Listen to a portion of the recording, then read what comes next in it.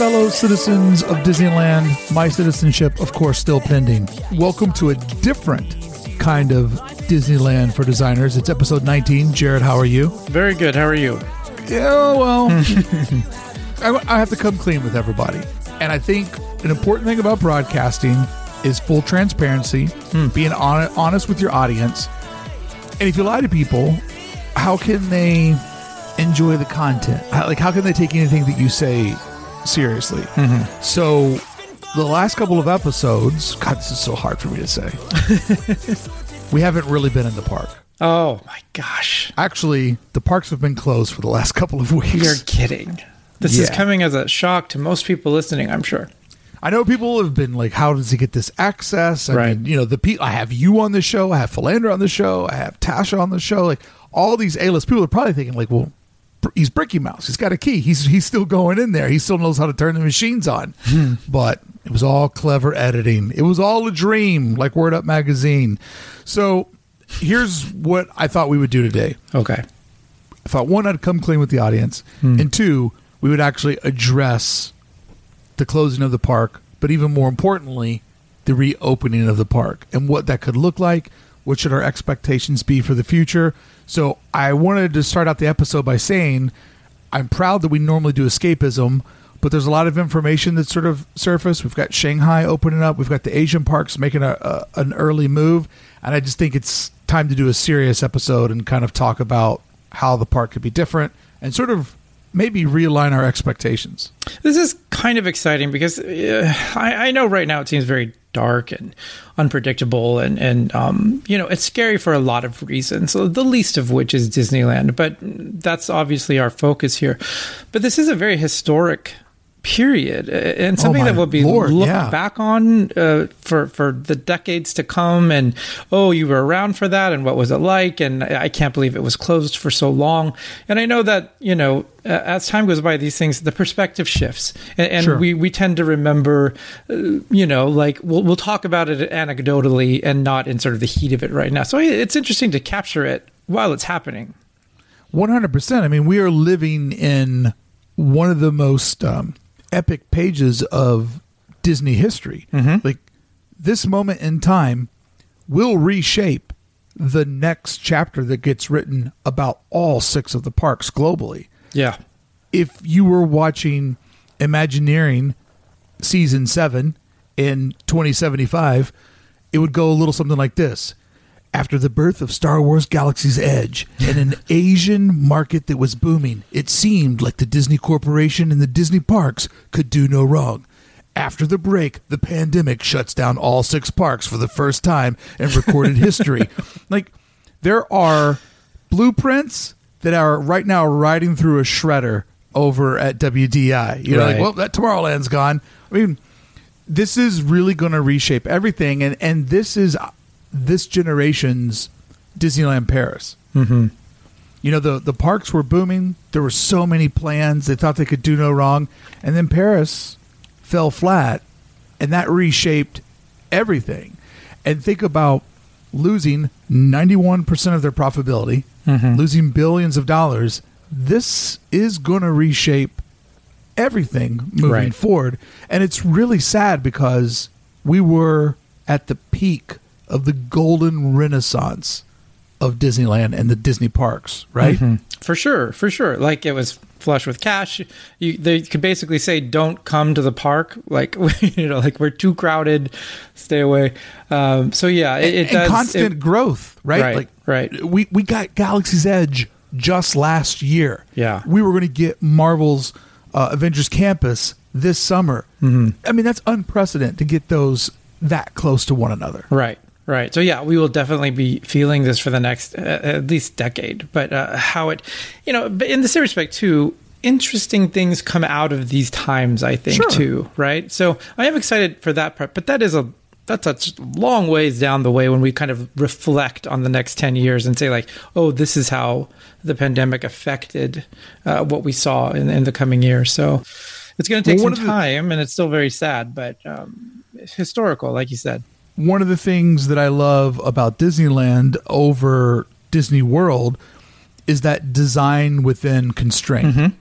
because we're talking about a much smaller footprint. We have a city that has popped up all around us, the city of Anaheim. Yep. We are right on the borders of Ball and Harbor and Catella and Disney Way. These are 4 major thoroughfares.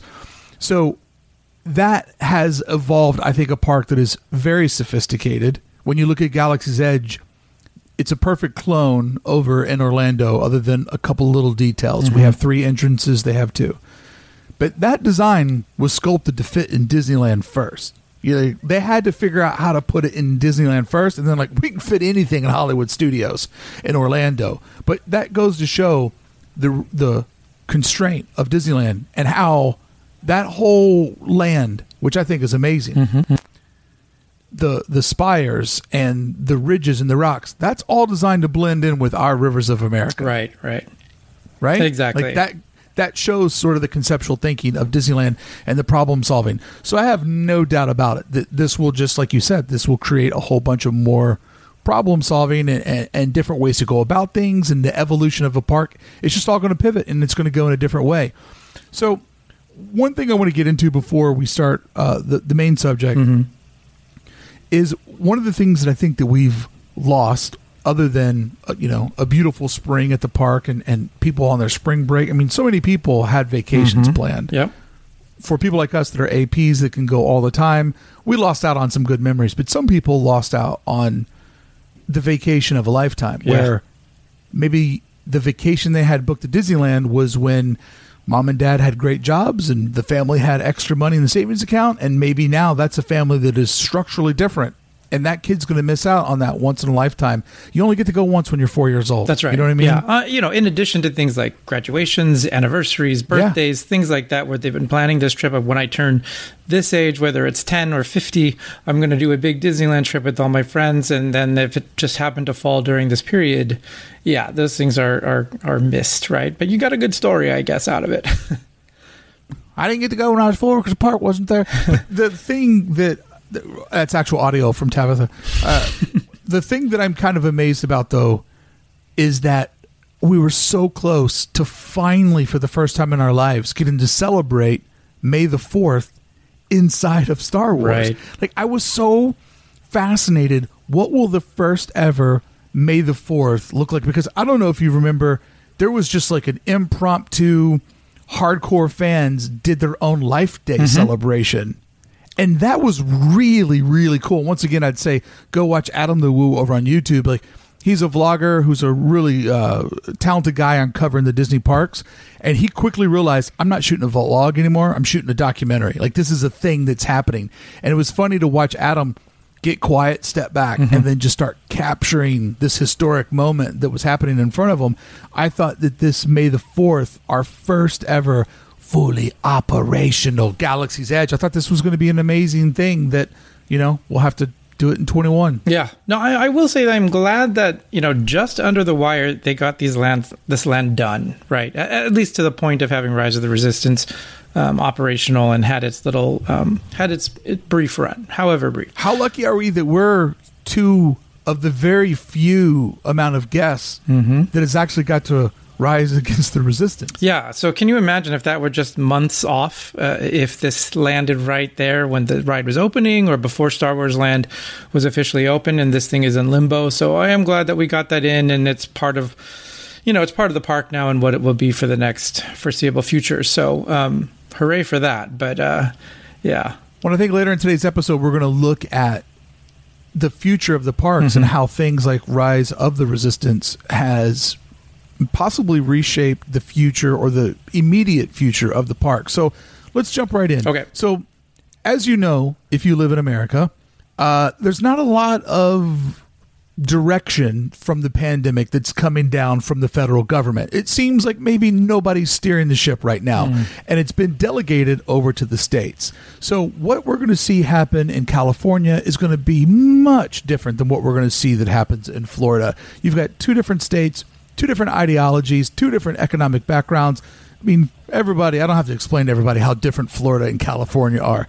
Pick which one you like as your favorite, but everybody knows that is 2 different types of states, 2 different set of rules.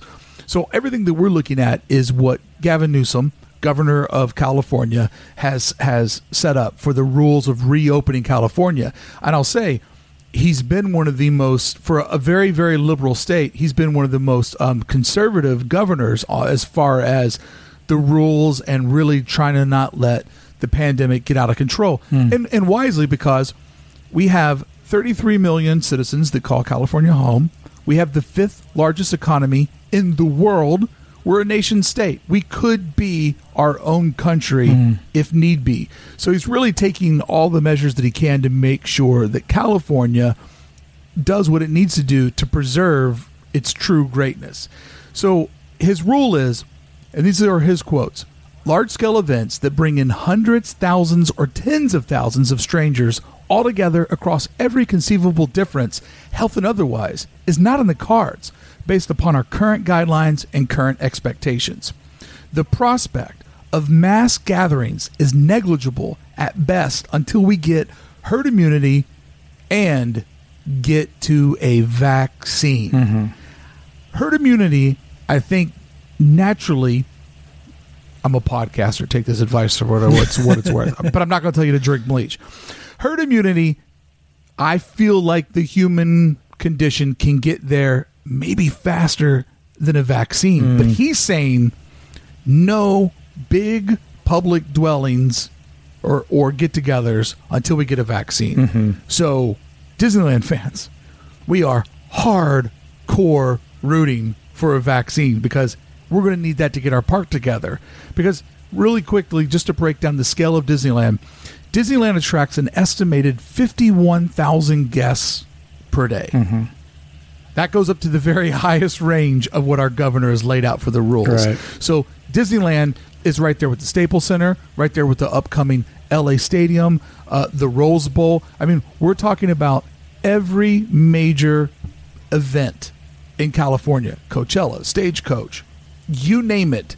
Anything that happens on that big level is in that number, and that is our beloved Disneyland. Now, Disney's California Adventure, just to show you the scale, that's 27,000 visitors a day. So on a popping day, you could have 70,000 people out there, and let's not forget Disney employs 30,000 employees. So at any given time, with the hotels and the restaurants and the shops and people working and Uber drivers, there could be 100,000 humans at the Disneyland Resort on any given day.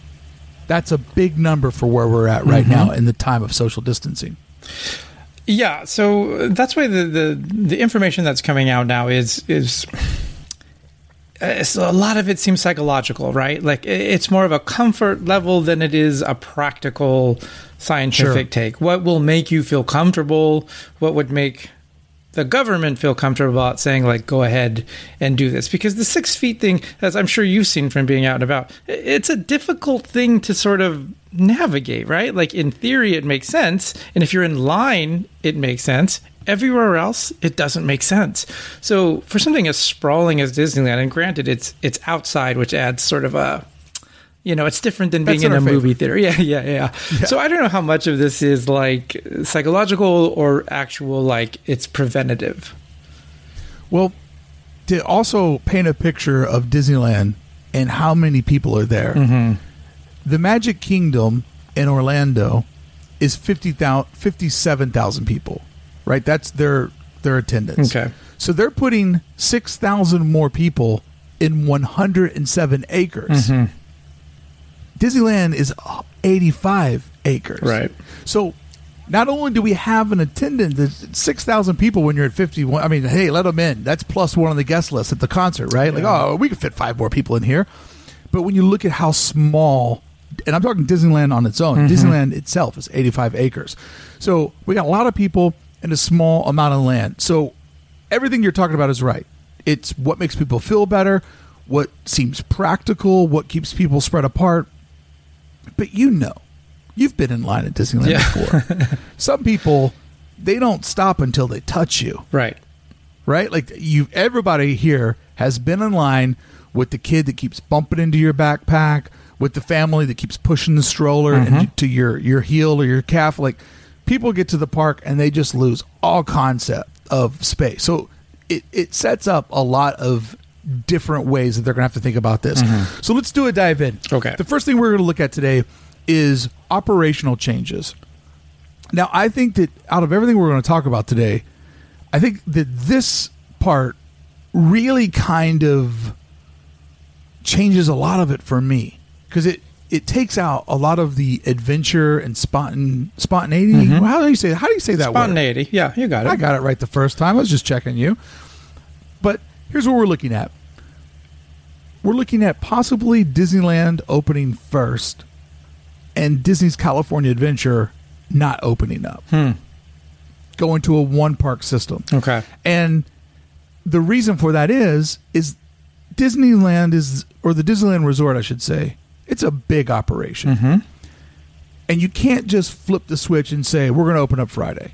Because they have to rehire back all the furloughed employees. They're going to have to train their staff on these new operations. Like, they're going to have a couple of weeks of getting the soldiers rounded up and a couple of weeks of training. And whenever they can, they're going to have to get construction crews in there and a high level of staff to redesign what it looks like.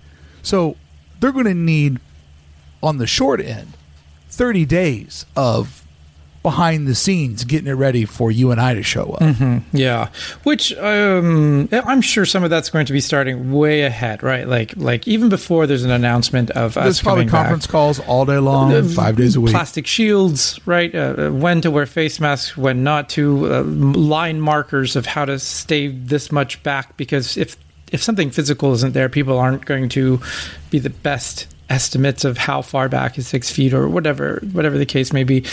I feel like everything's got to change from that perspective in just the queues in general. Think about like Peter Pan and all of that stuff. Just to get people in line seems like a big hassle. So I imagine there's... Yeah, I can't even think at this point how it's going to be and what will become normalized and what will just stay in place long after this is gone, and people will ask, right, why do we do this? You're like, oh, well, this started back in 2020, Back in 2020, you had to stand 6 feet from people. Why are these lines painted here? Like, oh, you used to have to stand like that. And you know what? It used to be 50 minutes and like 100 people waiting for Peter Pan at all times. So all times of the day. I am curious about that. Like, I think that's a huge part of it, is the operational thing of just the physical presence of that many people in one area. It's hard to imagine at this point. So let's work at it this way from a business perspective. The reason why you don't open up DCA is because with a much smaller attendance, and if you can't go to full capacity, every restaurant, every business has a tipping point of like, well, we have 12 booths in our restaurant because we need all 12 booths to be full to make our money. I mean, it's a burden on a restaurant to cut down their capacity. Oh, sure. Because every bar, every shop, every store is built on X amount of humans, spending X amount of money. That's our strike zone. That's where we're at. So if we take the Disneyland capacity and we move it down to 25%, that's only 12,000 people. And even though you're thinking, my God, it would be amazing to be in Disneyland with only 12,000 people, can Disneyland make a profit? Right. Can they make it worth their while at 12,000 people? If they go up to 50%, that's 24,000. So that's a DCA audience across the Esplanada over in Disneyland.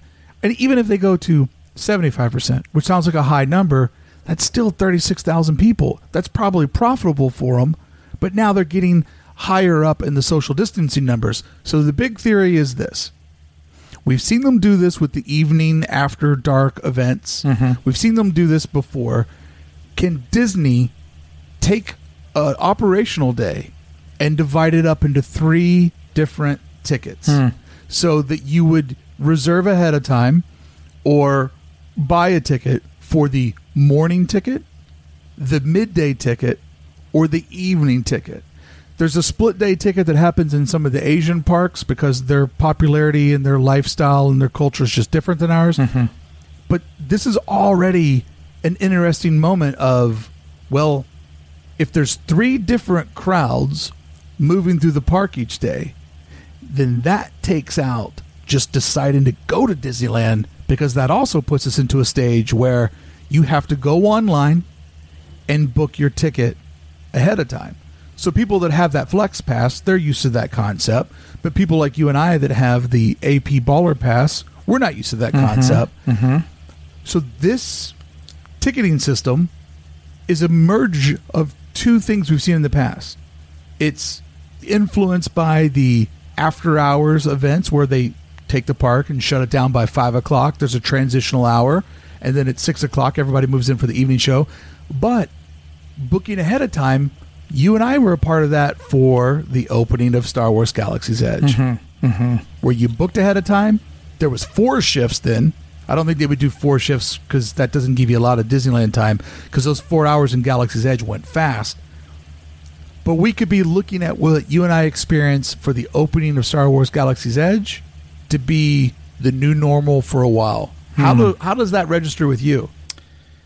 Gosh, I mean, it's a difficult call. That sounds actually horrible. I think actually for people like us who go so often, and we're not trying to get on rides and get our families on things in time so that we have the whole park in a day.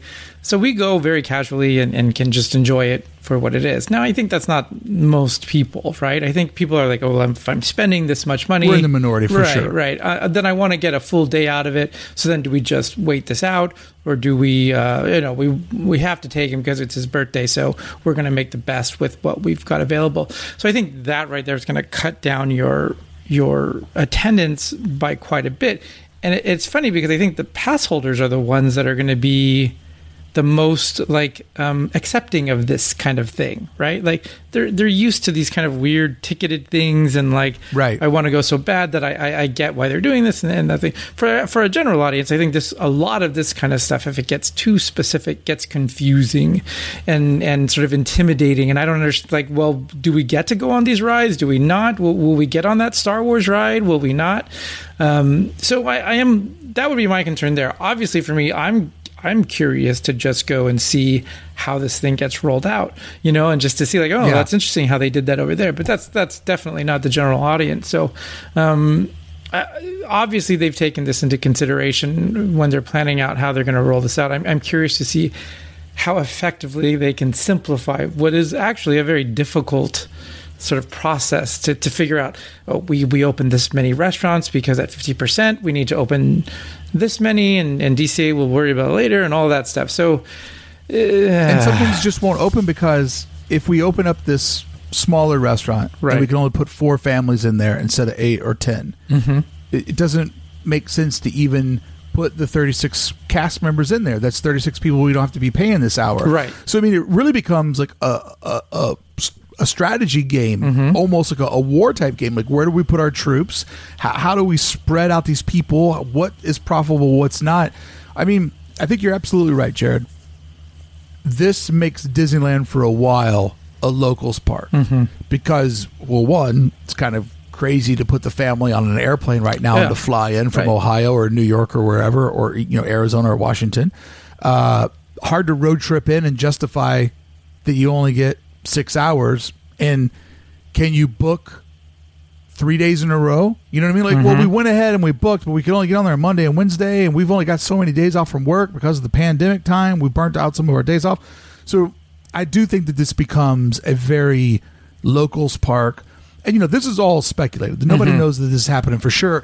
But if Disneyland's looking at the number and they go, well, if we're only allowed to get 12,000 people in a day and we can do this 3 times, that does get them to 75% of their attendance. So it does make sense when you look at it that way. But then when you go from a health standard, wait a minute.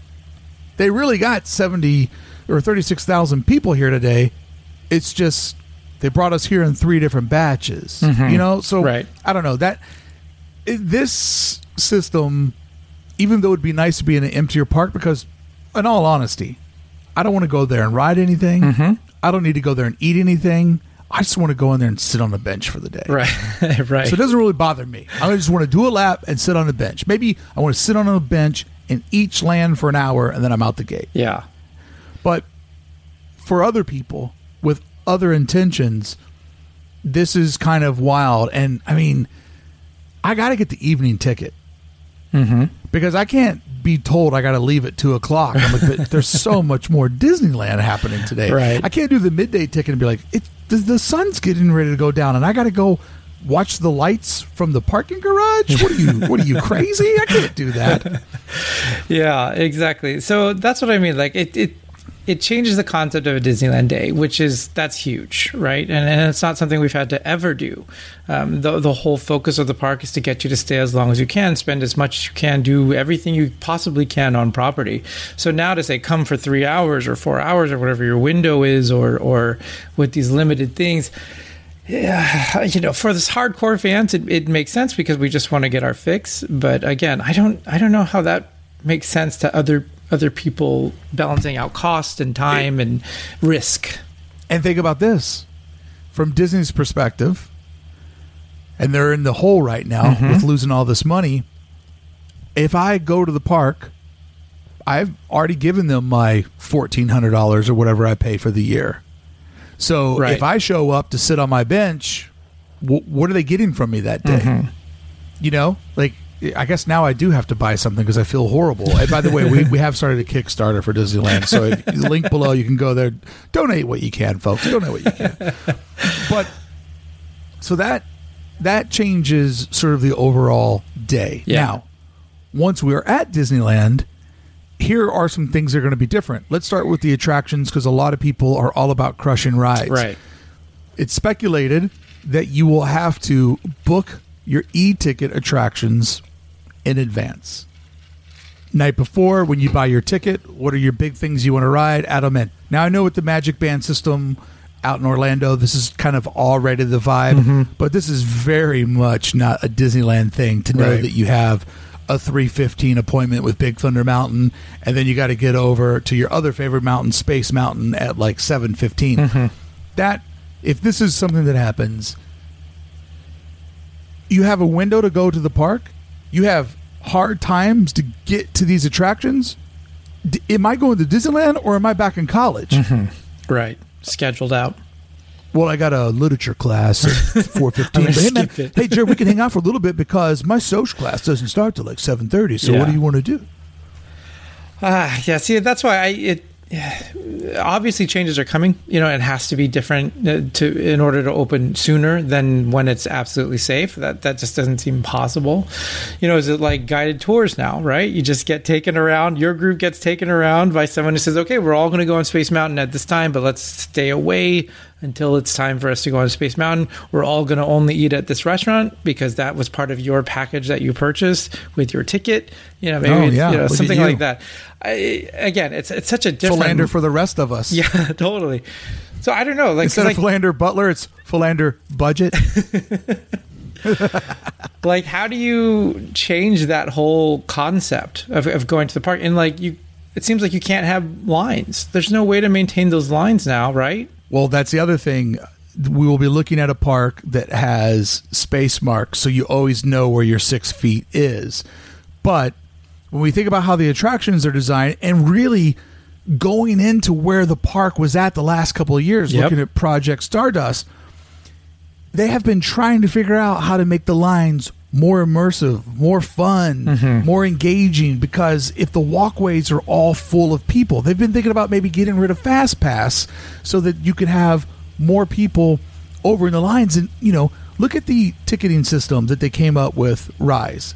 It was absolutely genius. Right. Absolutely genius that, it sucks if you don't get one. You and I both know how that feels. But when you do get one, you have your day locked in. You know when your boarding group is. You know when you need to go there. But people still just hang out in front of the attraction all afternoon.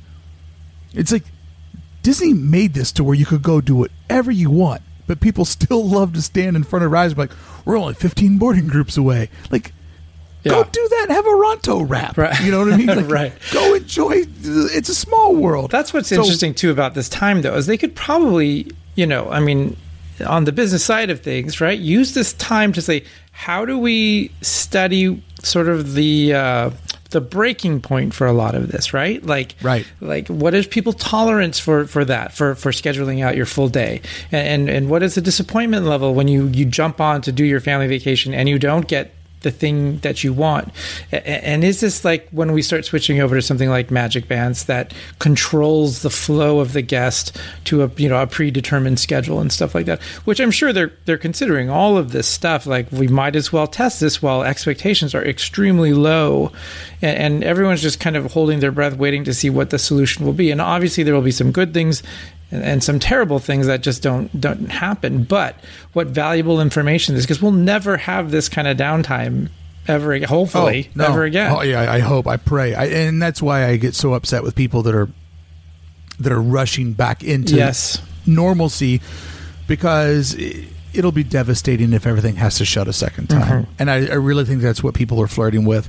So when we look at this, possibly booking things ahead of time, I mean, I guess the good news is you know what you're going into. You know you're locked and loaded in for what attractions you want to do. But then also think about, you get in there like, okay, cool, we got approved for Thursday. But we didn't get Rise. We didn't get Smugglers. It looks like it's a Jungle Cruise day for the family. So, that adds a little bit of weirdness. But there is, on a plus side, if we do go over to a boarding group thing, whether it's the night before or when you walk through the gate, if you only have 6 hours, you'll be spending very little of that 6 hours standing in line, and you'll be spending very little of that 6 hours in congested areas of the park. Right. So it's not all bad. I mean, we're losing a little bit of the spontaneity. We're losing a little bit of the adventure. Yes. Okay. And doing it on the fly. But we're also gaining a little bit of the thing that you and I love, which is the vibes, the quiet spots. And so you kind of know what you're into.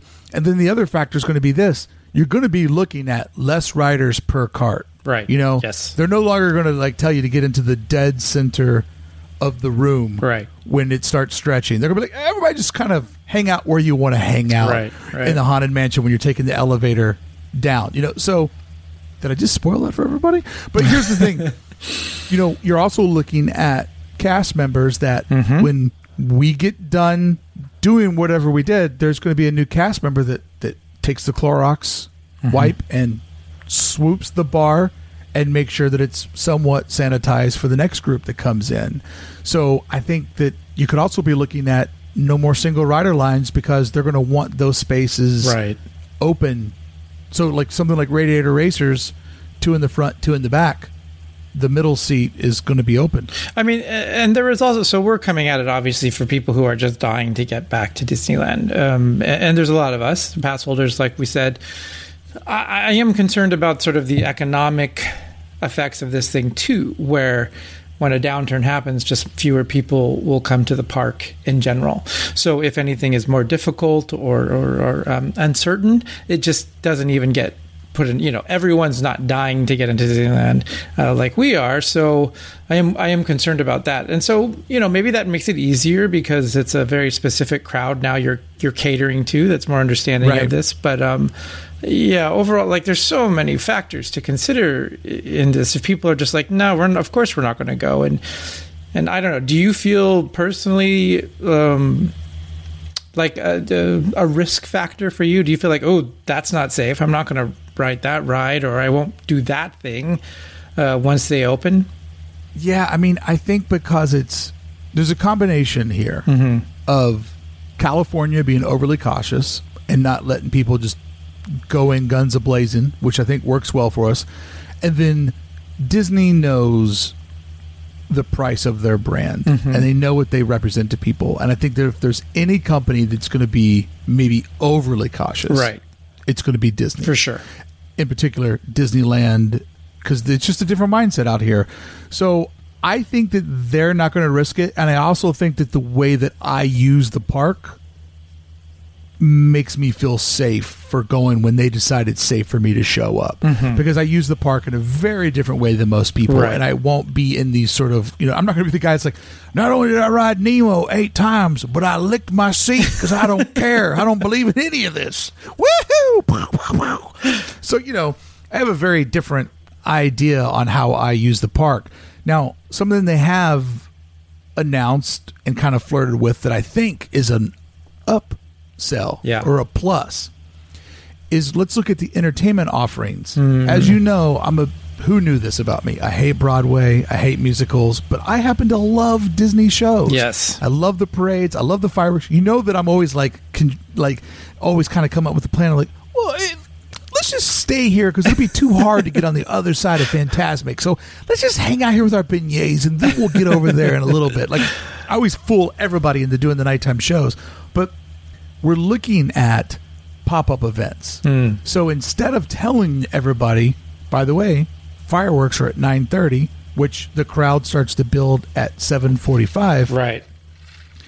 You'll just be cruising around and all of a sudden the fireworks just go off.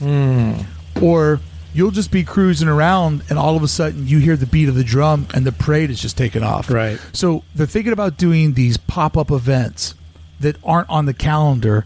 So therefore, you catch it when you catch it. And that would eliminate, people would mass, oh, here comes the parade. But if the parade's just starting now, only so many people can get over there. I think this will add a complete level of magic where getting to see a parade or getting to see the fireworks is like winning a lottery, and it'll feel even more special. Like, oh my God, we just got out of Pirates, and I can see Sorcerer Mickey over on the island. Like, they're getting ready to do Fantasmic. This is amazing.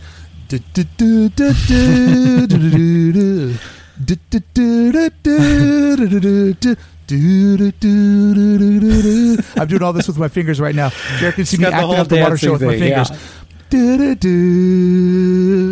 Oh, he's down. Oh my gosh, there's a lot going on here, folks. It's not all great, but it's happening. Yeah, I just fell out of my chair so I could do the Mickey falling through the hole and then pop it back up. It works really well for audio. I'm sure everybody's enjoying it right Visuals. Now. Oh gosh, yeah, that's the thing. Like, I just don't see how that's gonna happen. Like, every cast member, it's now going to be like the cast member when Fantasmic is going off, right? Someone's going to be constantly screaming at you to keep moving on. You cannot stand here. You cannot group here. Like, keep going. Go over there. If you need to rest, you need to go to the rest center or something like that. So I just don't see how you can get even a small group in there and not have it just be, a free-for-all. Like, you look at the people now, even like, beaches aren't open and the beaches are crowded, right? So they open the beaches. I feel like it's the same way. Maybe Disney invests in ventilators as a way to prepare for this, as opposed to no. saying, dude, don't stay 6 feet apart. Here's what Disneyland has going for them that California or no other state has going for them. In California, and when you go into Disneyland, it is this bizarro 85 acres where we go, hey man, I respect masking tape on the ground.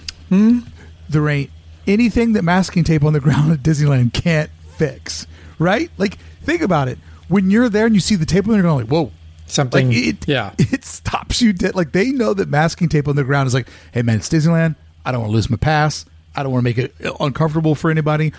So I think that the pop-up shows could be really cool. Another thing that they're going to do, I know they're doing this over in Asia, I would assume that it would happen over here, is changing the way the character meet and greets work. So instead of standing in a line, getting to go up to some poor human that is just getting abused by 40 people every 10 minutes, characters are going to pop up in areas and, dance or interact. So the way that I imagine this is, instead of the stormtroopers being bombarded, like they are in Galaxy's Edge and everybody running up to them, they would use the upper levels, right? So once again, seeing what we've learned from Galaxy's Edge and moving that over to the rest of the park.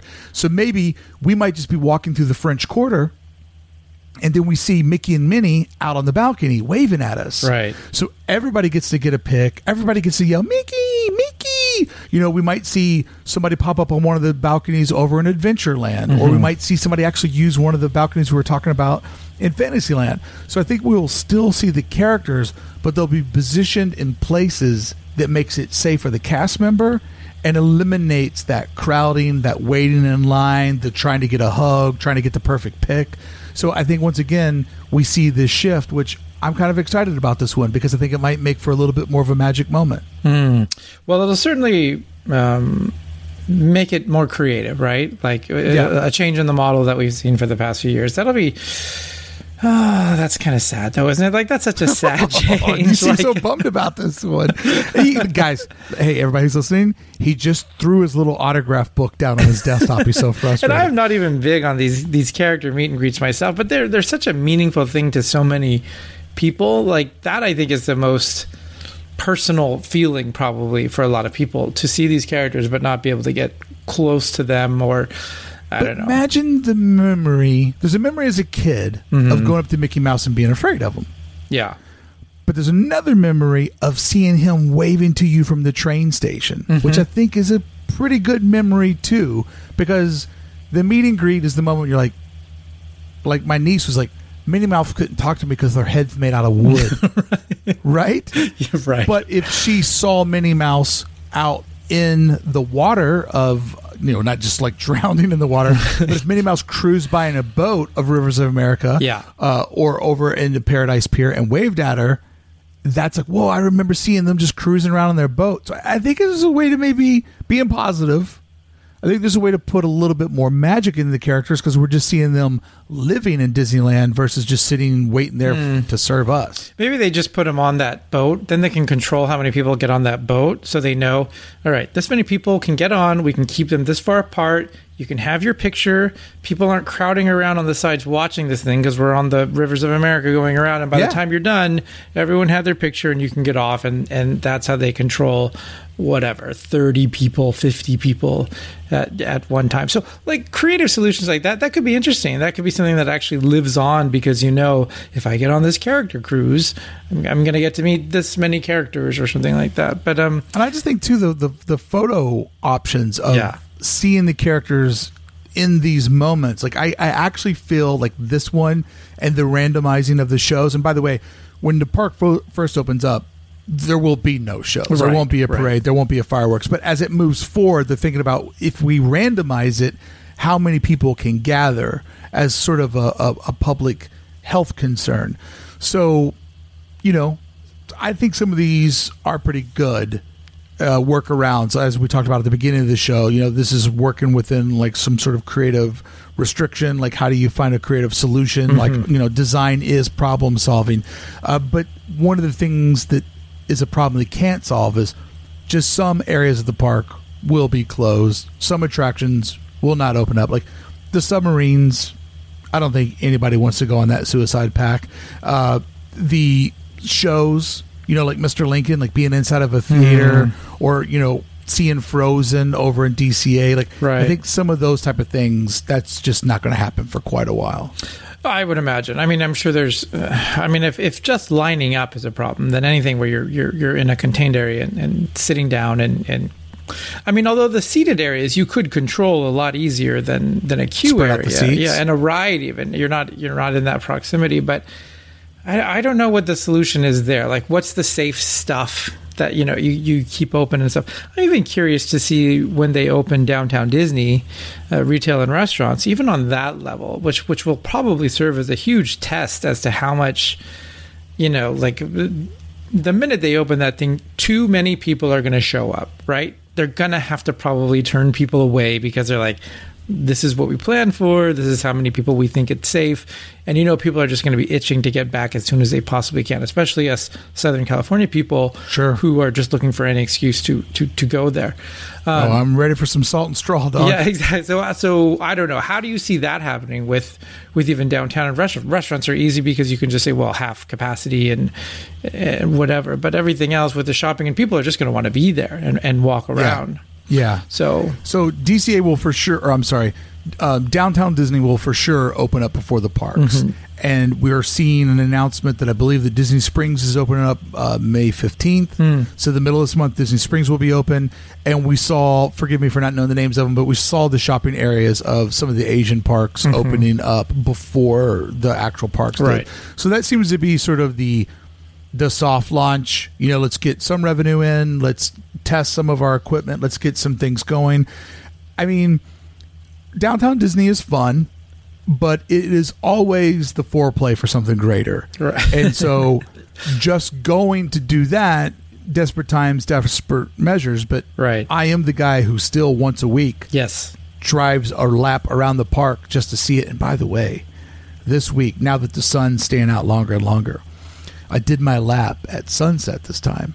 And on Space Mountain's birthday, I got to see the beautiful spires of Space Mountain with that California sun, where it was just a nice black vector silhouette of Space Mountain. And, you know, a lot of times it's pretty dark. I got to, like, everything when I drove around was the perfect lighting. It was just the silhouette of everything. Yeah. So beautiful. Now that you're cheating on me with other hosts, I don't know that you've mentioned this specifically or not, but when you do your laps now, what does that constitute? Like, where do you, if you want to divulge this information? Jared, jealousy makes you look so gross, my friend. I've taken on other Disney lovers and walked around Paradise Pier with them. Your jealousy does not look good on you. It doesn't serve you well, Kingdom of Cute. That's right. So the lap now is, you know, I record a podcast in the city of Orange every week. Right. So where I go to record that podcast in the city of Orange, and it's recorded in a backyard, socially distant. Actually, all of my co-hosts, I gave them their own microphone and cords. So I show up, I put the recorder on a table, everybody plugs in. I have a 15-foot long line for my headphones. Everybody has 25-foot long lines for the mics. So we're sitting very far from each other, but through microphones and headphones, we can hear each other. So I'm doing that. So that already puts me, if I want to be in Anaheim, I have a reason to go to Anaheim every week. Right. So what I generally do is I just drive the outer perimeter. I do Ball, Disney Way, Catella, and Harbor. And I pray for catching red lights. Yeah. But they have the lights timed to turn red very, very seldom. In fact, I think Disney Way, those lights are just full on green all the time. Because I do this once or twice a week, and I haven't hit a light on Disney Way yet. I typically have security trucks that pull behind me that just kind of monitor what I'm doing. But really what you can see is you can see the top of the Pixar Pal Around, you know, the Mickey Fun Wheel. Yeah. You can see the top of the screen tubes. You can see the rear silhouette of the Radiator Mountain, Radiator Racer Mountain. You can obviously see Tower of Terror. That's basically what you can see from DCA. Right. And then when you go around the other side, you can catch a glimpse of silhouette of Matterhorn, Space Mountain, and the spires of the Galaxy's Edge are pretty easy to capture. If you kind of look for it, you can just see a nook of It's a Small World, right, when you're on Harbor going over the highway. But I do that lap. I play When Can We Do This Again? I choke up a little bit. Sure. Some weeks it's like, yeah, look at you, I love you, girl. And then other weeks it's just like, it really does break my heart that there's just not like people in the street. Yeah. You know, like it should be flooded with people that are having like this, you know, because like one of the things I love about Disneyland is watching other people love it. And many of my times that I get choked up, it's complete strangers that I see getting lost in the moment. Like, that's amazing. It's amazing that they're each 90 and they're wearing bride and groom Mickey and Minnie ears, and they're riding their little scooters, like holding hands. Like, I saw that, and it made me cry like a baby. You know, total strangers. Is the what's the traffic like around the resort here? I know, I'm sure it's not like what it normally is, but is there still sort of a city traffic kind of going around there? A very, very loose city traffic. In fact, Disney Way is hardly any car. It's normally me in the security truck. Yeah. And you know how those airplanes like fly in tandem, like way too close? Right. That's how they like escort me down. And you know, on that route, I get to see the Grand Californian sits right on the road. So you get to see that. You get to see, unfortunately, you get to see the Paradise Pier Hotel. And you get to drive under kind of where downtown Disney is. So you get to see the Lego Dragon. You get to see the towers of the Disneyland Hotel. And then over on Catella, you get to see the Frontier Tower, which they have half of it's lit up in the shape of a heart, and then the other half is shaped Mickey shape. It just breaks my heart to see that, doesn't it? Like, it's so sweet and it's so nice, and it means like, it doesn't. Yeah, it's just such a sweet little thing to see, and it makes me miss it all the more. So generally what I do is when I go to do this recording, Yeah. I take Catella from Long Beach to Anaheim. Just because I just like to drive. I Yeah. just like to be Yeah. out of my car. And Right. so then when I hit Catella, I see the Disneyland Hotel. And so I do that loop normally around sunset. And then generally like at 1 o'clock in the morning when I'm coming back home, I do the second loop. And the second loop at 1 a.m. is for sure when I'm followed by the security guards. Yeah. I'm sure. But the bad thing about going, and why I would recommend people, like, it's not really worth going out of your way, is because there's 0 places where you could park and rip a pic. Right.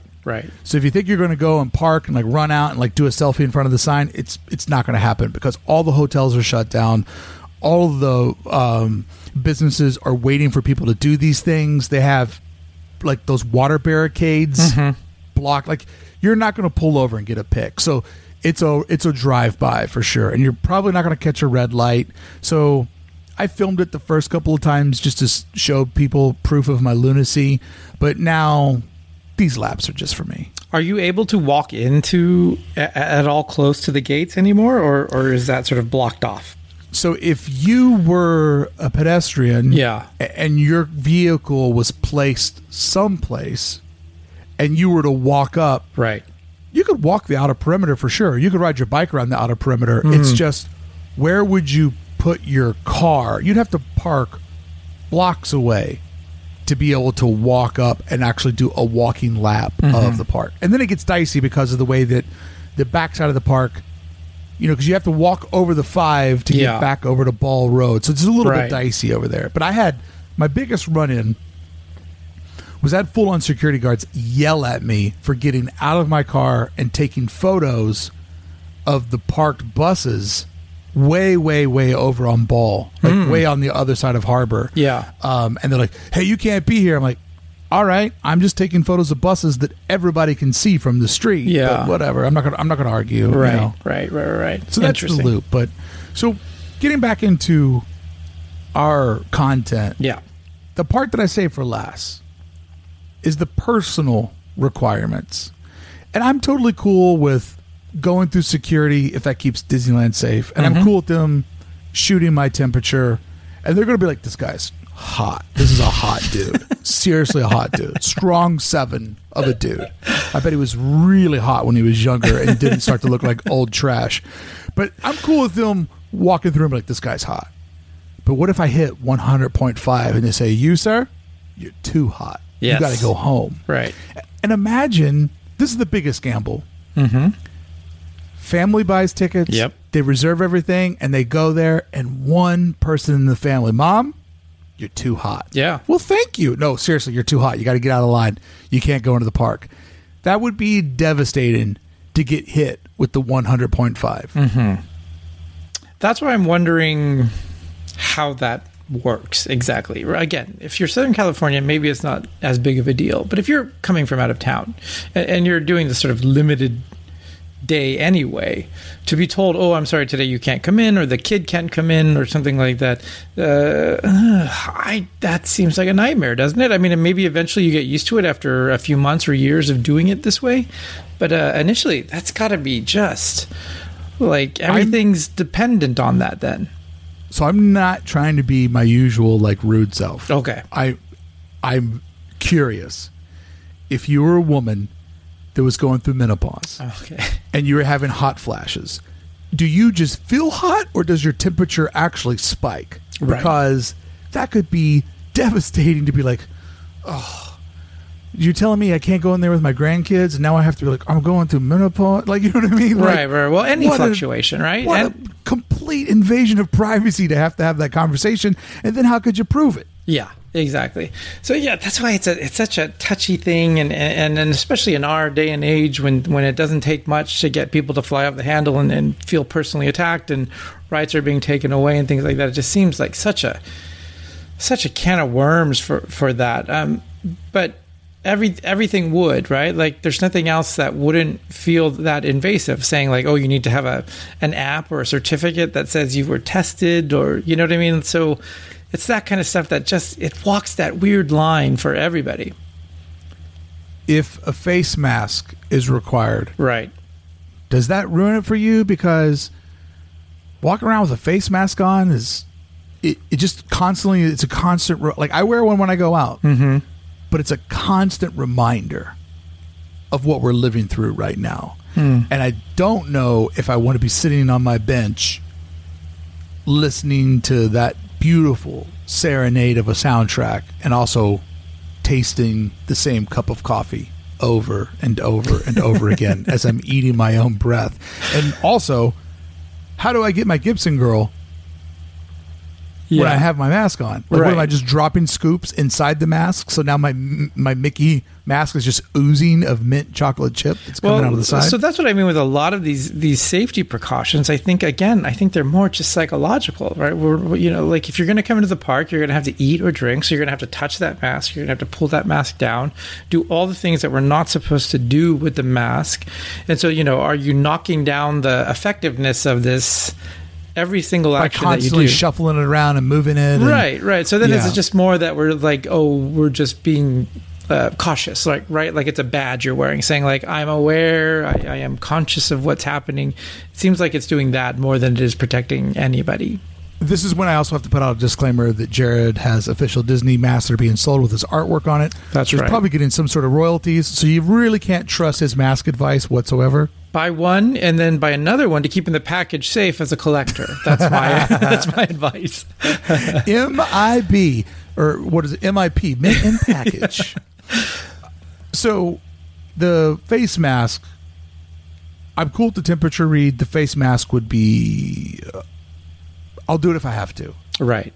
But I'm not a fan of that, because if I go out without a face mask on, I'm an adult. I don't have to touch my face. But if I wear a face mask, I end up touching my face several times. Because I'm moving around, and also like my beard sticks out of the holes. So then it looks like I have these like Cheetos that are just hanging out on the side of my face, which then makes me hungry for Cheetos. But it's also like I start breathing differently than I do if I don't have the mask on, right? I start breathing heavier for some reason, and it's all hot. It gets kind of wet. You also feel like you run hotter, right? I'm going to get the 105.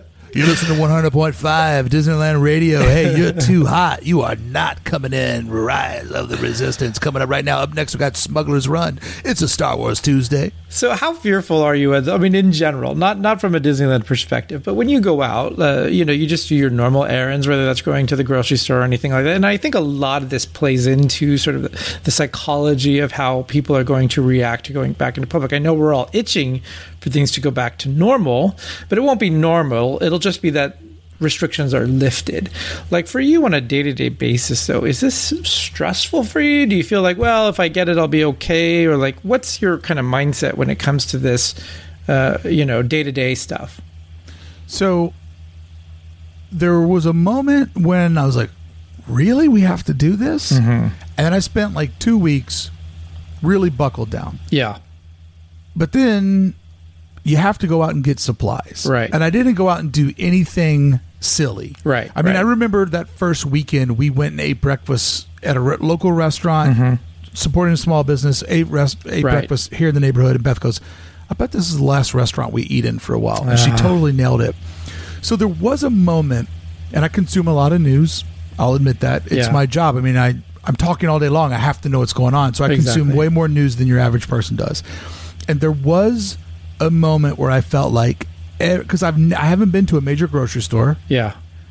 I've done one drive-through, and it was because I feel like I can trust In-N-Out, and they're not all franchised out. They're not running on tight margins. Like In-N-Out is still a family business, and they run it, I think, with a level of complete respect. So I've done In-N-Out drive-through, but other than like pre-ordering Starbucks and just grabbing it from the little counter by the door, I've done all of my groceries have been delivered to the house. So the only stores I've really been in are neighborhood corner stores. There's 2 corner stores where I live. They're like family owned. They're not on busy streets. Yeah. So it's just neighborhood people going in there for bread or milk or the odds and ends. And there was a moment where I felt like, do I really need a coffee? Is it worth risking my life? Right. And I've gotten over that. And I feel at this moment pretty comfortable being out in public, but I do yield to others. Yeah. I'm constantly in a first-person shooter of a game. Right. You know, I'm like, oh, they're too close. They're too close. They're too close. Like the screen flashes red when somebody's coming up behind you.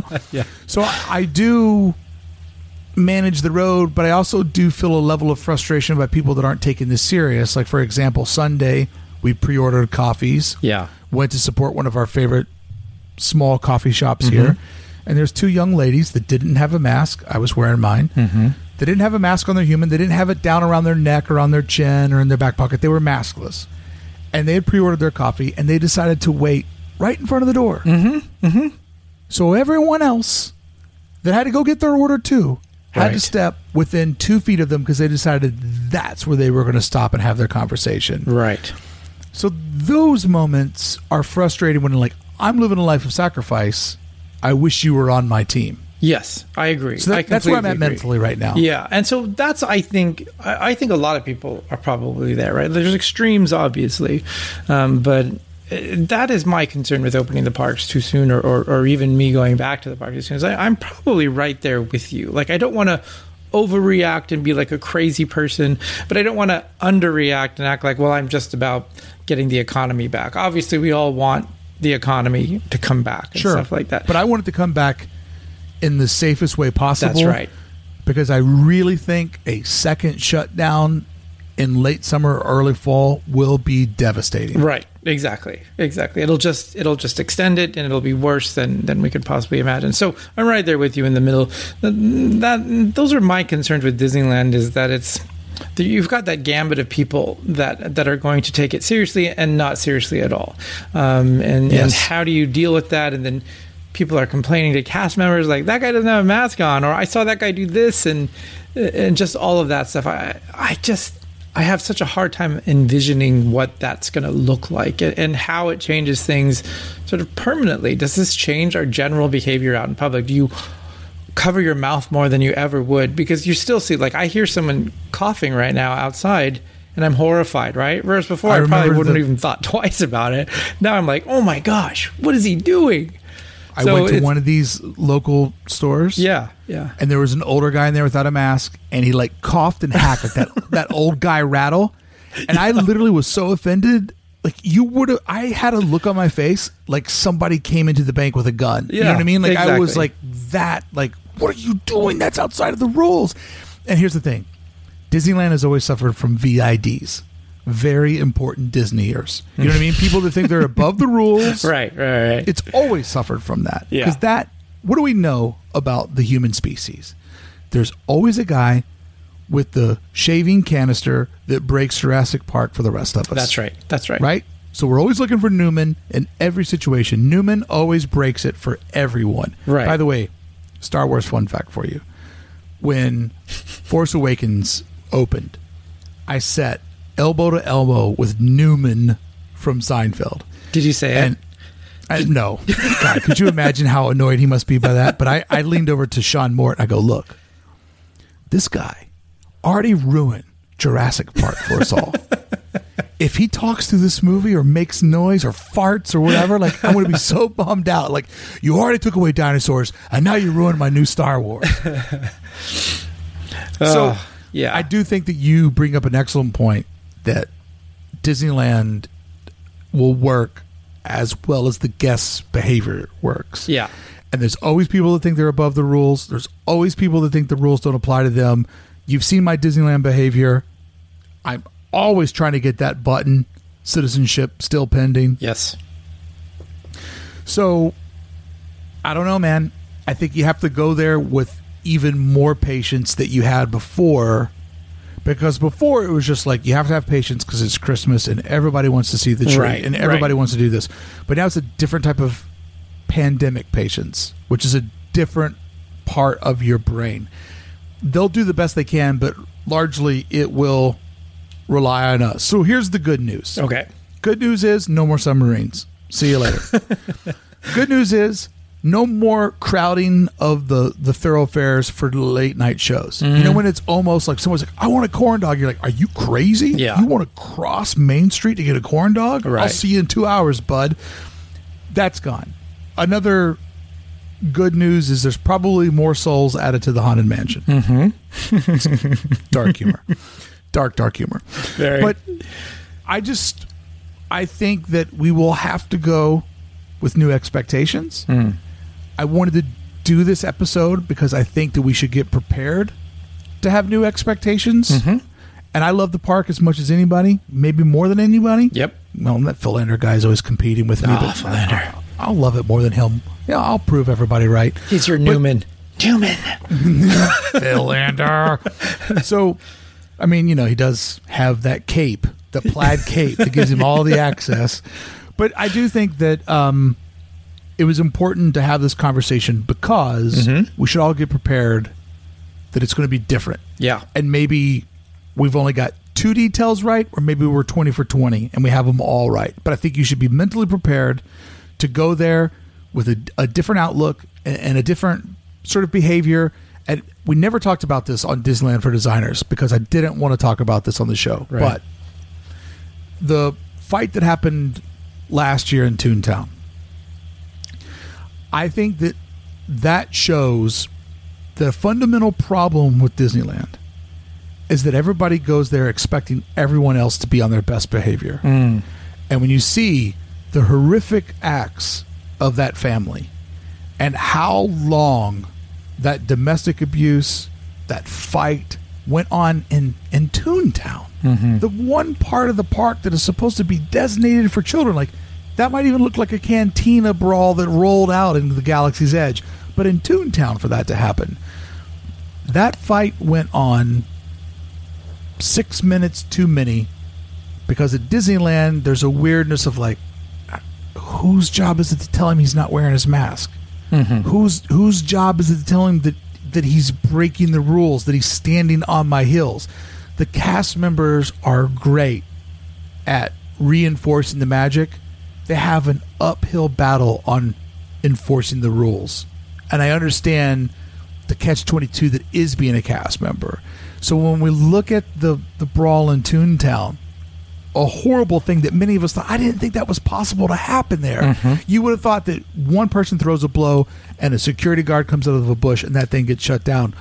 So when we see that sort of horrendous behavior and how it went on to beat too long, I think Disney really is going to have to work on how do they get their staff trained to deal with problems that break out and deal with them in a very efficient manner, because that was a total collapse of the security and safety of Disneyland, and we can't have those type of situations in the future.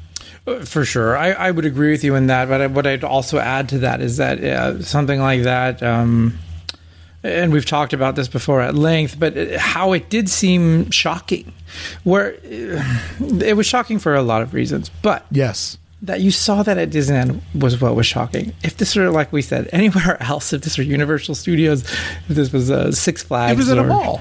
Right. It would seem normal. It's great that it still feels very strange to see something like that happen, and that we're not seeing this all the time. This isn't something that happens daily or anything. Most people, I think, go with unusually good intentions and good behavior. Yeah. I mean, I've been to the park 500 times and have only seen 2 arrests.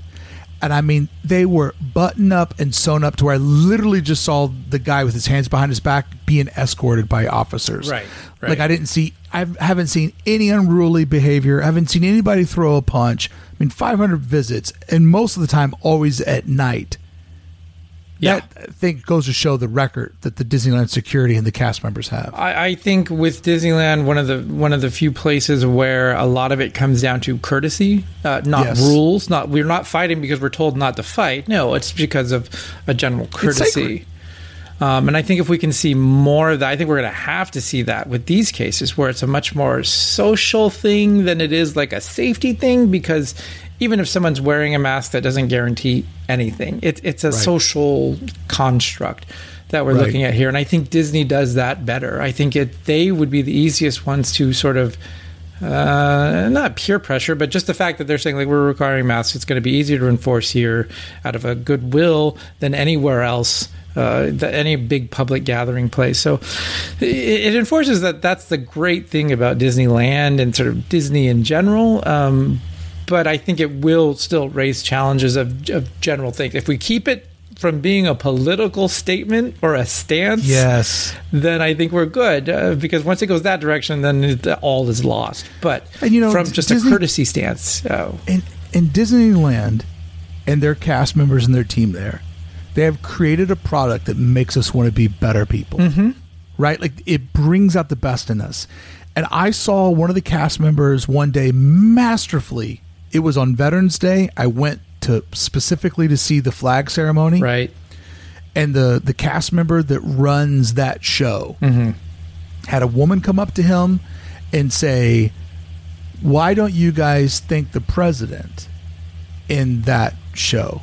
Like I'm a little bit let down that you guys thank the different armed services, but you didn't thank the president by name, like you didn't mention them." And he's like, "Well, we try not to get political. We try to just celebrate the heritage of the military and blah, blah, blah. Everybody has different opinions, and so we just try to do something." And he handled her in a masterful way. Yeah. And that is a very awkward conversation to have with somebody who just doesn't understand how highly inappropriate that is. Mm-hmm. I went over to City Hall that day and said, "Look, the guy that runs the flag ceremony, right? I mean, he's doing a tremendous job. I Yeah. mean, it's amazing. He handles bizarro requests. But I think that little incident right there, it goes to show that they put a lot of work in to making sure that we all feel this way. I feel bad for them because this adds even more work on their shoulders to try to keep that safety. And, look at our friends that work there. You don't see in any of their personalities that they want to be the guy that has to walk up to somebody and say, "Hey, can you pull your face mask up?" Or mm-hmm. you're looking like you might be past 100.5. You know what I mean? Yeah. It crosses a lot of barriers, but if I have faith in any company to be able to do it, it's them. And I wanted to do this episode because I wanted to sort of encourage everybody to get ready to go there with a different mindset. Mm-hmm. So as we wrap up today, I want to know, have you had your Disney breakdown? Like, are you just like, well, whatever, when it opens, it opens? Like, I have full on had a couple moments where it's made me full on like cry that it's not there for me and for everybody else. It's so multifaceted for me because my work is so tied up with the company to what I do, and then you're losing money every day that the parks are closed. For sure. And that's not the only aspect of it. Like, I love this park. I love what it represents. And, there's been a lot of, because of the press, the way it is, there's a lot of dark talk, right? Like, if Disney continues like this, they can only go for 3 months and then they're going to declare bankruptcy. A lot of that's just sort of alarmist stuff. But so there's this big sort of general stress over how things will change. And then part of me is just sort of interested in the show aspect of it. Like, I'm so curious to see what's going to happen, right? Like, I might not want to go back to the movie theaters the minute they open, but I kind of want to go back to Disneyland the day it opens because I want to see what they're doing and how they're dealing with this. I'm there day one. Yeah. 100%. I will be there day one to be a part of it. And like, I'm going to, I'm sure that might be an argument between my wife and I of how safe that is. I'm like, look, you got to let it have this. I'm not going to take the tram in. I'll take every measure to do it as safe as I need to. But I need to do a lap and I need to sit on a bench in that park. Right. I mean, I need it bad right now. And I think that's exactly who will be back right away is pass holders and the people that are just locals, like we said, and people who are just so passionate about the park. They just want to feel that, they want to smell Main Street. We're okay if Space Mountain is down. We're not gonna that's not gonna ruin our day or anything like that. So I think that's what, and that might be great, right? Because that puts everybody in the mood and everyone's there because they really want to be and not because we had a reservation that we're gonna do it. If they did a ticket where they're like, it's no rides, it's just some food and music, but you can come and walk around and treat Disneyland like a park, hard in. Yep. Hard in. And if they're like, we won't count these days on your pass, but you have to pay money to go, hard in. Yep. I'd pay $200 right now just to walk. I mean, I'd pay more than that, but I would pay whatever to go in there and walk around. But I mean, I had a moment. Yeah. I've had a couple of moments where it just like chokes me up that it's not there, but I had a full-on moment. And music's sneaky, right? You know when somebody that you love dies, and obviously you're sad at the funeral, and you're sad when you're told the news, and the younger the person is, the more it compounds the sadness, because we expect grandma's not going to make it through our whole life. But somebody you go to high school with, when you're in high school, yes, you know, a car accident, a suicide, like your age or younger. See, you know, like, oh my gosh, that seems like it awakens something else. Yeah. There has been an awakening, and it's music, right? It's like you grieve at, oh my God, this person's not with us anymore, and you grieve at the funeral. But there's normally that like 2 or 3 weeks later that you're living your life, and a song just sucker punches you. Yes. I was listening to this amazing song by The Weeknd called Blinding Lights. And it's a great song. It sounds like it's from the 80s. Right. His voice is as good as Michael Jackson's, and he sings in that same register, but he doesn't have the speculation that MJ had. Although MJ did build a Disneyland, so a little bit of a Walt Disney. Maybe I should respect him more. But regardless, I'm listening to this song, which is an amazing song. Yeah. And they're talking about the lights. And I start thinking about, oh man, Disneyland looks great at night. And then in my mind, I'm imagining me with the song playing, and he's talking about how the blinding lights and how you get lost in the nights. And imagine me like just spun out on Main Street and the Paradise Pier and the way that everything looks. And then the next thing you know, I have full on tears in my eyes. Yeah. Like I'm full on crying that it's not there, that I can't go there. My escapism is gone. Like, Disneyland was the one thing in my life where once a week, every other part of my life went away. Right. And dude, like, you and I have had such amazing nights there. Like, we've gotten into weird predicaments because of people we know and the world that we run in. Like, Jared, you and I, we've had a great Disney run. Like, if it never opens up again, we had a great run, better than most. Yeah. Oh no, for sure. So, you know, I am grateful for those times, and obviously this is probably going to be some sort of before and after phase, right? Like, oh, that was before. I think so. Then, so. Yeah, I'm grateful for that. An ADBC type situation. Yeah, exactly. You know, and again, we are in that rare position, and I don't mean to take any of this lightly. This is all very serious, and it's probably way more dark and serious for other people, and we don't mean to make light of that situation at all. We understand that there are bigger concerns here than just being able to go back to a theme park. But yes, that is all part of it, because Disney was so part of our almost daily life, right? Like, you know, it wouldn't be uncommon to go, like you said, once a week, every week, have multiple things lined up. I got to do this and I got to do that. It's like going to the grocery store now. Like, I got to do this week. I got to go to Disneyland. I got to do this and meet some other people. So it's all tied up for me in this very, like, it's very social. It represents your good friends that you go with and have these experiences with. It represents just possibility and all of that stuff. So yeah, so it does feel like a big hole right now, and I can't wait for that to be back, however that looks on the other side of this. Well, last year, getting a little bit personal, last year you and I sort of came into this group of friends, and everybody is, I don't want to say like an intelligent Disney fan, that would mean that other people are dumb Disney fans, but everybody like works with the park or has some sort of an association with the park, or is like a lifelong, like, you know, member to special things. And so we kind of got this group of people together, that all grown men that see the park from this very specific perspective. Yes. And we would get together and we would do a lap and we'd hang out in a restaurant and we would stay till close. And it made me happy that I had my Disney friends, and they weren't weirdos with, like, you know, wearing Winnie the Pooh overalls and like, did you get Goofy signature today? I need to get Goofy signature. Did you get Goofy signature? It's not that crowd. It's like people that love it the same way, and having that community and that brotherhood and that friendship. Like, I literally looked back at my calendar and it was just all these Fridays, Disney with the guys, Disney with the guys, Disney with the guys, and it was so wonderful. The park's glorious, but having like a pack of friends and all from different backgrounds and different ages and working with the park in different perspectives, it really taught me that there is a community at Disneyland. And for people that are so fascinated with Club 33, I'll tell you this.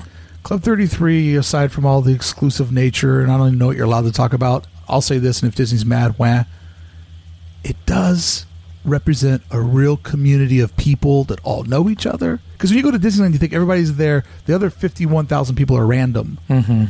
But knowing that there's people that have this, like, ancestry of Christmases together and holidays together and meeting people, like, I found that to be the most special thing that I ever found about Disneyland, that there is a community that exists inside of it. And what's interesting about that, too, exactly that. So there's this core group that we see more regularly, and it's a very diverse group. It's not like it's all the same people at the same, whatever, economic level or professional level. People are from very different ages and ranges of stages of life, stuff like that. Going to the club adds another level of that, right? You meet people that you would never have met at Disneyland otherwise. Yeah. And again, it doesn't mean that we get along with all these people, that we're buddies with all these people, but you're introduced to these people in this very different sort of situation. But you're right. It's the first time I think I felt like you're not just visiting a park that you like, but it represents this sort of bigger community of this world. And this has been my entry point, where I'm not like, oh, well, I don't collect the way they collect, or I don't, come to these events the way these people come to these events. This feels just right. Like for us, the level. Right? Yeah. Yeah, because like everybody has their own way. Like there's people that crush rides. There's exactly. people that buy the popcorn buckets. And, I know I come off as elitist, but I don't want to judge anybody. Like, however you love it's however you love it. But I found a pack of people that love it the way that I do. Yes. Right? Yeah. And, like, getting together for Christmas and the different holidays and doing different walks and hanging out. And the fact that we're still doing this on Zoom and getting together every couple of weeks, our normal schedule, and literally, like, how you doing? Yeah. And it's the same thing. We talk about our personal lives. We bust on each other because that's what guys do. But then we also get into talking about the park and right. Things that different people have worked on, or different perspectives or different opinions. And so I think the most important thing from 2019 was it was the year, like you said, it went from being an amusement park to finally being a park in the city that I live in. Like a park, like just a park that you go to and you play basketball with the guys. We just happen to have Matterhorn in our park. You know what I mean? Like, and I found that meeting those people, you just keep meeting more people of the same ideology, and the community becomes bigger to where it's like you and I go there and we now like bump into people, and they're like nice established people, like nice families and stuff. Like, oh man, so and so's over there. You want to go get a drink with them, and I'm not saying anybody's last name for specific reasons, but it's just like this community of like, oh, we just saw so and so's kids, like. Spotting somebody's kids that you also know they're in the park, it makes it feel incredibly like a real city, like a real little town, which I absolutely adore. Right, and to have it to be within Disneyland, I think I never would have imagined that. It wasn't something that I thought, oh, I want to get to that point. Like, you just didn't think that kind of existed. And like you said, Club 33 has its own mystique and everything, but it's really these people. Like, even like you said, we're not going to the club, obviously, anymore or anything like that. It's just these people that we've met as a result of that, and just taking laps around the park or doing even other things that has really stuck, more so than it being a location or an economic level, or you have to have so much money to be able to go in through these doors or things like that. So that is one of the, as we get older and as we go to this park so much, it's fewer and fewer surprises. So that's been like, last year was just packed full of surprises for me, where it raised this park to a sort of a different level that I didn't even think existed. I think that I'm proud that everybody is still friends, even though those economic benefits aren't there anymore. Right. And I hope that everybody sees that it was always a true friendship and not like an access thing. Yeah. You know what I mean? Like, because 2019, like I told guys, right, we were there days before Christmas, and I just said, guys, like, we had an amazing Disney year. Like, meeting all of you all, getting together every 2 or 3 weeks, doing all the laps, like becoming buds. Like, you guys literally made this all feel real to me. And we said it on Main Street, and I remember that moment of like, this is a real town to me now.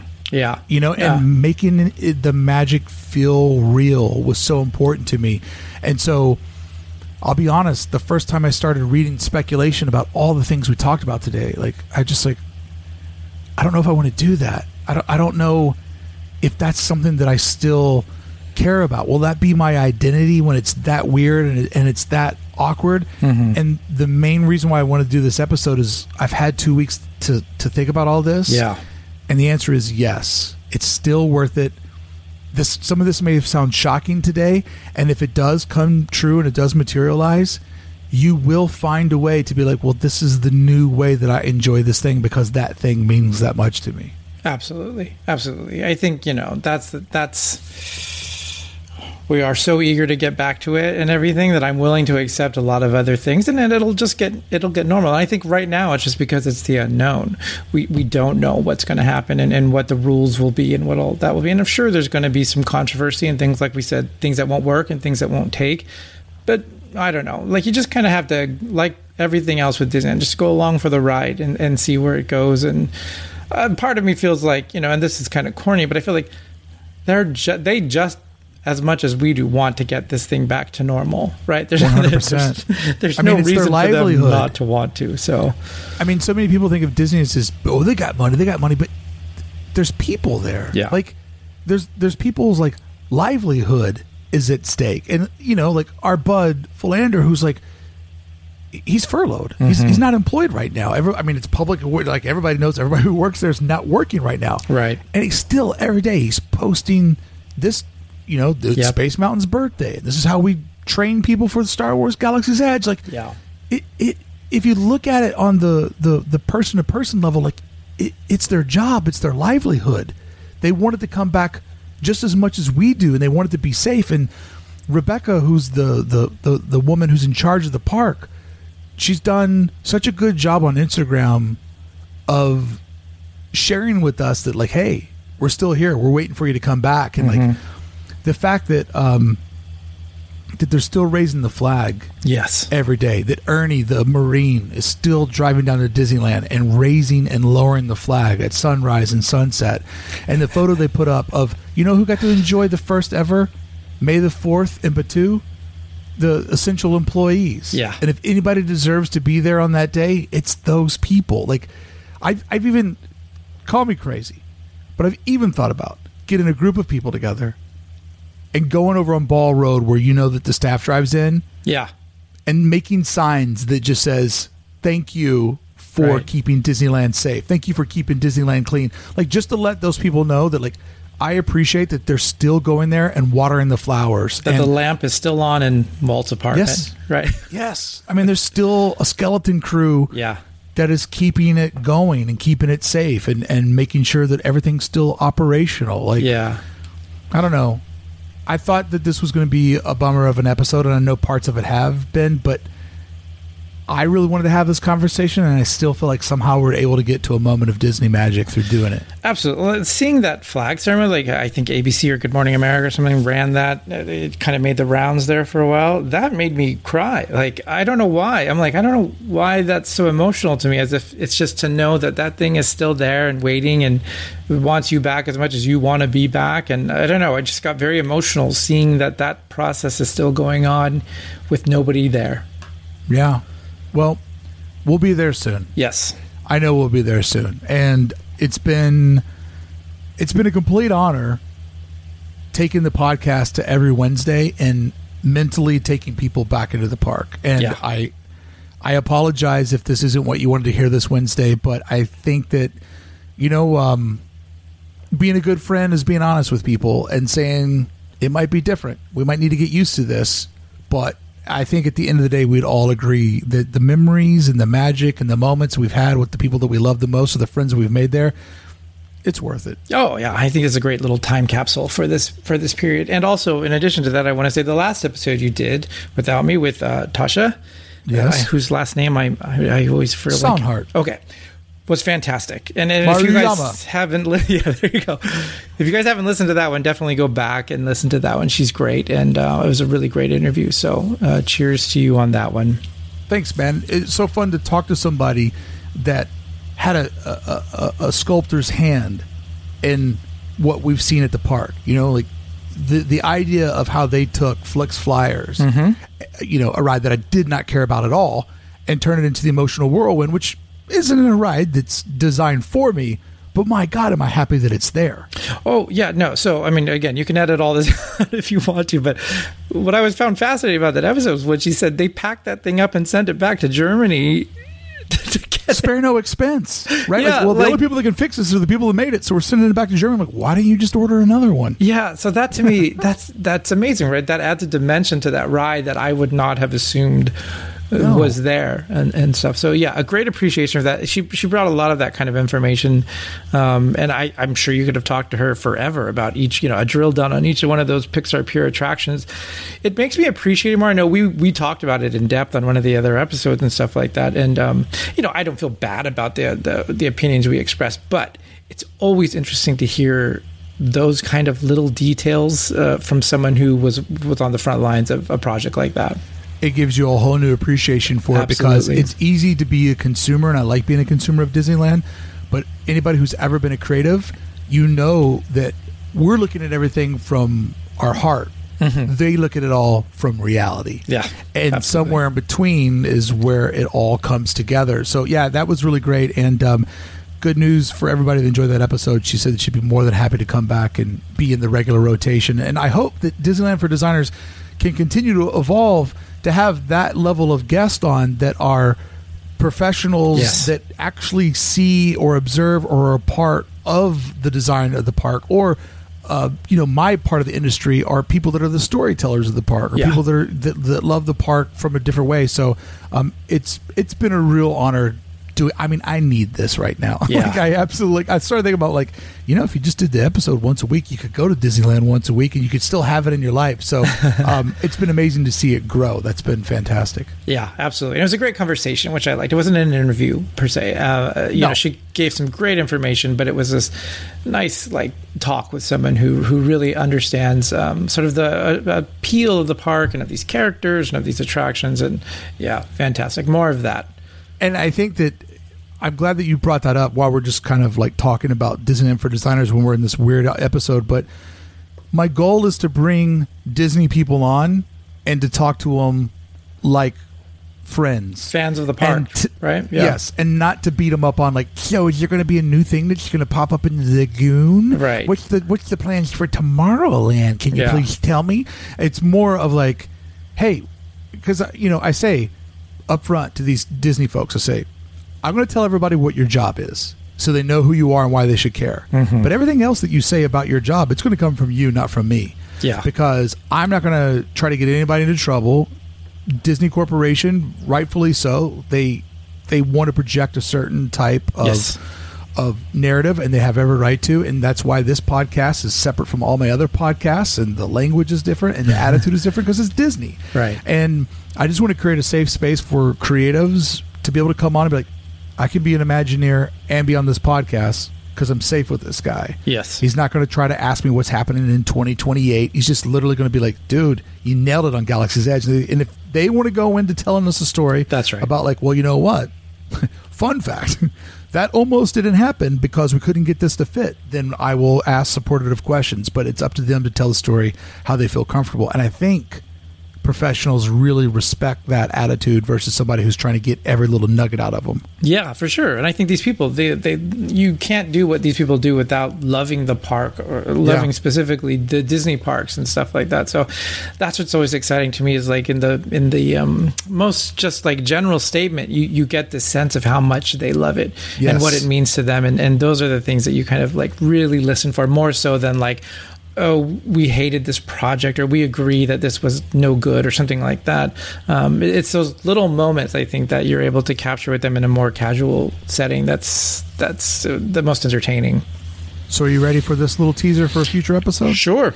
While we're here, our good bud, PB, Philander Butler, he understands my level of love of the park, but my ability to navigate the park. Right.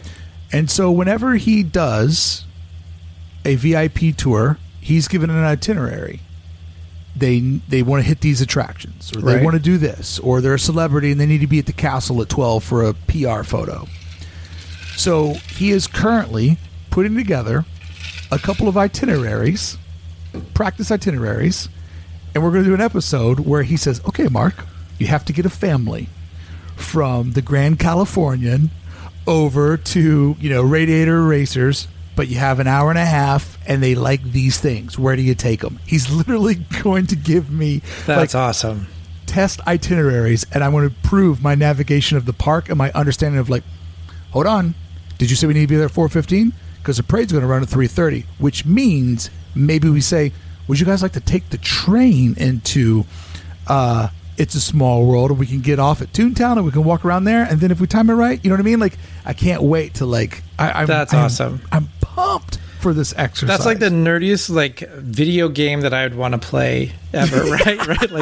Doing that and making sure it makes sense in the itinerary. The only thing I'd want to do with that episode is I want to be like Waldorf and Statler on the Muppets, just judging you from up above, being like, no, bad idea. I hope they didn't pay full price for this tour. That's awesome. I can't wait for that. He's great. He is such a great guy. And what a love for Disneyland, right? For just sure. A complete ambassador for everything. You would think that if you got to go on a tour, you would hope that you would meet that person. Yes. That's the way to do it. Thank you so much for having this very important conversation with me. Absolutely. There you go, friends. Another episode of Disneyland for Designers, just for you. A different kind of episode, but a conversation I felt like I wanted to have, and more importantly, wanted to share with you. If you're enjoying the podcast, don't forget you can go to anchor.fm/Disneyland for Designers, and you can support the podcast. New episodes each and every Wednesday, as long as the park's closed. And who knows, maybe if we get enough supporters, we just keep this party going all the time. Until the next time I see you, friends, make sure you live the magic every single day, and whatever you do, don't stop believing in the magic, because we all need a little Disneyland more now than ever before.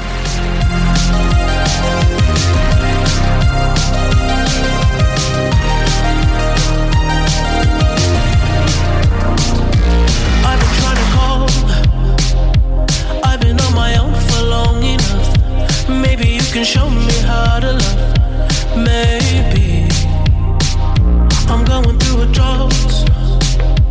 You don't even have to do too much. You can turn me on with just a touch.